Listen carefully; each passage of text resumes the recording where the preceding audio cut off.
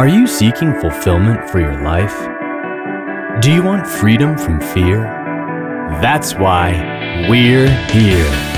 Welcome to Jesus 101, introducing you to the real Jesus. And now, here's your host, Elizabeth Talbot, with Chris James.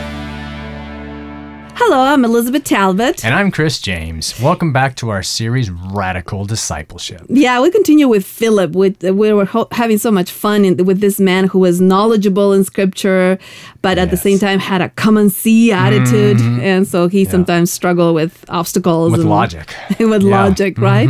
So sometimes, Chris, people ask me why our ministry is called Jesus 101. Yeah. Do you know? Well, I think there's a lot of great answers for that. Number one, the whole Bible is about Jesus. It's basic, right? Jesus 101. Yes. And but why 101? What's the 101? Because it's the introduction to the real Jesus. I love the real that. Jesus of the gospel. Because if you haven't met him yet, hey, here's time, because the whole Bible's about him. You know, sometimes Spanish people ask me because we don't have that in college in Spanish, 101, 201, 301 or whatever. Yeah. So they don't know what the 101 is. So they say Jesus 101 and they don't understand. But people here in the United States know that college usually has the introductory. Yes, absolutely.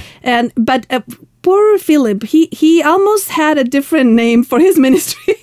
He could call it Math 101 because he kept counting. Every time that Jesus talked about something, he wanted to see. He wanted to add. He wanted to multiply. He wanted to see how exactly this happened. Yeah. So it had to be logical. Otherwise, it didn't make sense. Yeah, and he was the analytical disciple of all 12 of them. And we talked a little bit yesterday that because of that, sometimes he was indecisive and cynical because he was counting. And the kingdom of God is not made of numbers. No. is made of something different. It's made out of grace and things that we don't always see. And that's why I don't always like the fact that some people measure success in ministry with numbers. No. Well, you want to measure it in numbers? Here you go. Everyone is important. Every single one. I like that. You know, I mean, like the lost sheep, the lost coin. Every one to Jesus is important. Thank you give for me that. the number 1. Yeah. I like it. I like it very much because some people do get lost in numbers and it's like, okay, how many baptisms this particular evangelistic series had? And it doesn't matter if half of them left later on. The issue is, okay, how much did we do? And Philip was that type of a person. He counted. He counted results by numbers. And if the numbers were not there, he wanted to wait and see if the numbers were going to... Those are impressive, right? Right. And that's how the world runs, is numbers. I mean, that's all about marketing. I mean, there's whole careers and businesses built on that, but that's not what the kingdom of God is about. Yeah, the kingdom of God is about the soul of people, and most of the greatest miracles we cannot see because they happen in people's souls, and spiritual things are spiritually discerned. And I think when we get to heaven, we're going to be so surprised.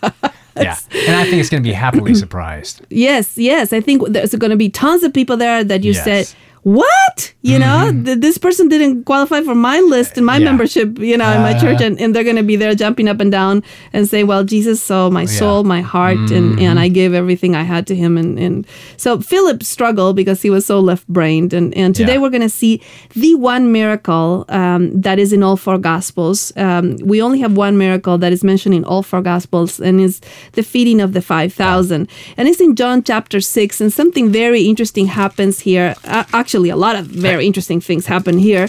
But one of them that has to do with Philip because, they run out. So why don't you summarize what happens, the situation before the miracle? The situation, like we talked about, with Andrew, is that they ran out of food. Well, they didn't run out of food. They were hungry. Because it was like lunchtime and there's no food. So what are we going to do? What are we going to do? All the disciples are asking. And Jesus says, hey, don't worry. And Andrew goes out and finds a little boy with 2 small fish and 5 loaves and says, here, it's not much, but what can you do with it? Yeah, exactly. But the question is directed to Philip because Jesus is going to teach something to Philip. And we are told that there was a great crowd. They sat down on chapter 6 of John. Yeah. And it's time to eat. And verse 5 is where we're going to take it. John 6:5. When Jesus looked up and saw a great crowd coming toward him, he said to Philip, where shall we buy bread for these people to eat? Okay, but did you say that? He saw the large crowd and he said to Philip.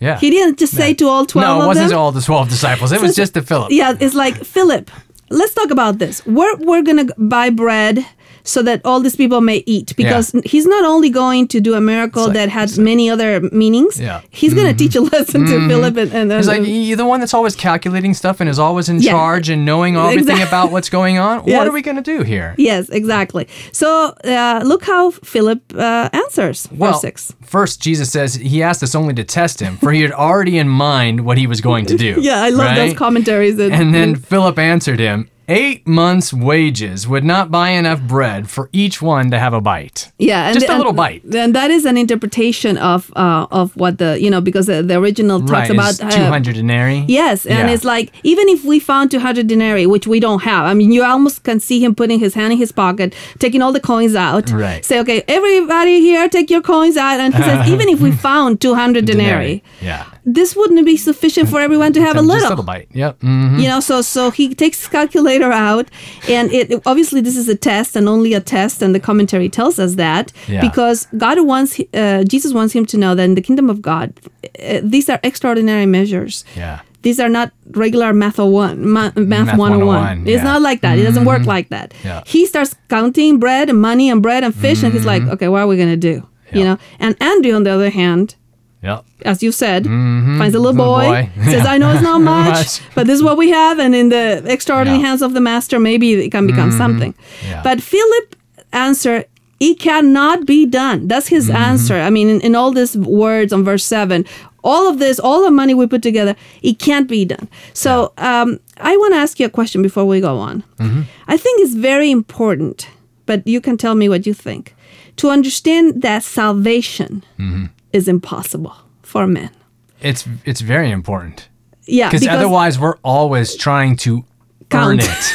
We're always trying to count. We're always having our little checklist of, did we do this? Did we do this? Oh no, I forgot to do that. Now I got to go back and do 10 more of these in order to make up for that one that I missed. And we can never make it. And once you realize that you can never make it and it's okay. Yes.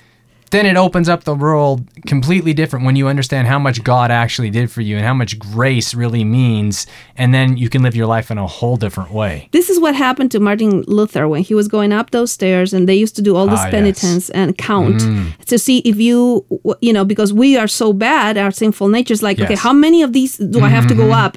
Do I go kneeling? Do I beat myself? I mean, the counting, the religion of the calculator is a religion of fear, and it's extrinsically based because I'm always guilty, and because I am, and so I can never have joy. I have to always be serious because I'm always in debt with God, which I am, until you believe in the gospel. Yeah, and either you're going to drive yourself crazy, exactly, or you're going to give up on it eventually because it is impossible to do. Exactly, and in the case of Philip and in many other peoples, he just had the religion of the calculator. And he says it can't be done. He concentrated on the mundane. He missed this fact that this is an extraordinary mission of God out of this world. It's impossible.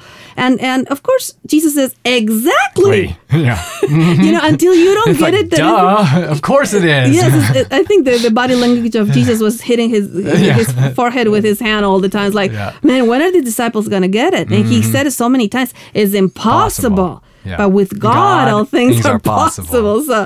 So he had missed completely who Jesus was. And even though he followed him, he constantly was wondering, how is this going to happen? The kingdom is not happening. Yeah, and when you think about like somebody that's actually with him every day, being with him, missing who Jesus was, you can understand how so many of us miss it today when we have to walk by faith and not by sight. Yes, exactly. And maybe this is why so many people become cynical with religion. It's like, this is impossible. So I'm very sad with the religion of the calculator because I've seen people whose energy and joy is zapped. Squashed. Is that a good squashed out of their lives?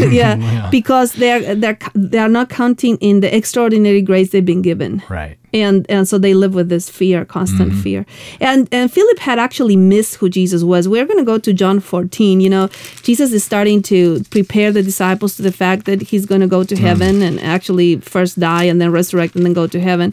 Yeah. And he says one of the most beautiful words that Christians know in John chapter 14, promises them something, says, don't be troubled. Yes. Why don't we read it? Chapter 14, 1-3. Do not let your hearts be troubled. Trust in God. Trust also in me. In my Father's house are many rooms. If it were not so, I would have told you. I'm going there to prepare a place for you. And if I go and prepare a place for you, I will come back and take you to be with me, that you also may be where I am. And you would think that the answer to all of this is all the disciples going, woohoo! And okay, we got it. It's joy of our salvation. Yes. He's preparing a place for us, and we're not going to be troubled anymore. Yeah. But instead, Philip asks a question. Verse 8. Philip Philip wants to understand. He wants the map. Yeah. Okay, it's great that you have a place for us. I like all that. Yeah. But my GPS is not showing it to me. Yeah. So Philip asks a question. Verse 8. Yeah, he says, Lord, show us the Father, and that will be enough for us. Yeah, I want to see the Father, and then I'll believe you. Yeah, well, then I'll know where to go, right? Yeah, Because you're going to my Father to prepare a place for me. So, hey, if you show us the Father, then I'll know where to go. Exactly. And it'll all taken care of. Exactly. And look what Jesus answers on verse 9. Yeah, Jesus answered, don't you know me, Philip, even after I have been among you such a long time? Anyone who has seen me has seen the Father. How can you say, show us the Father? In other words, Jesus says, what? I just told you that I am the way. If you know the way where I am going, you can trust me. And Philip goes, okay.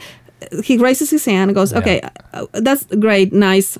Show us the Father. And Jesus is like, what? Didn't you get one thing I said? If you've seen me, you've seen the Father. You have the whole thing. But Philip struggled with this because he was skeptical. He was counting. He missed it. And Jesus is like, believe it once and for all. I am God. Don't miss the big picture. Yeah. You know, I think many people, including myself, especially in my youth and maybe sometimes still, we miss the forest for a tree. For a tree, yep. Yeah, that is right in front of us, right? Yeah. And it's like Jesus saying, relax. You know, this is not math 101, it's Jesus 101. Yeah. So it's about me. And if you believe in me and who I am, you can get it. Yes, absolutely. You can not only get it, you can live an abundant life. You can have a woo-hoo life. Yeah, exactly. There you go.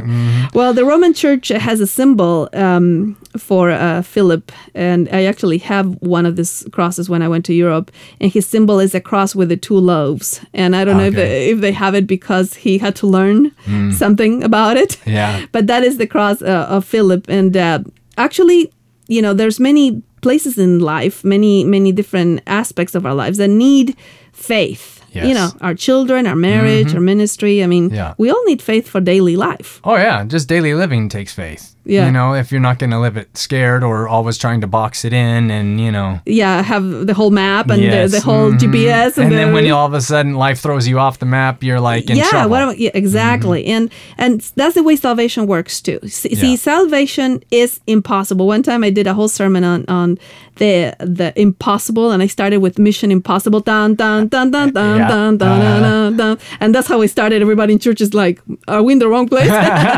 So I had a graphic designer do a cross that crossed out the first 2 letters, the M. So that is possible. Yes. With the cross, all things are possible. Yeah.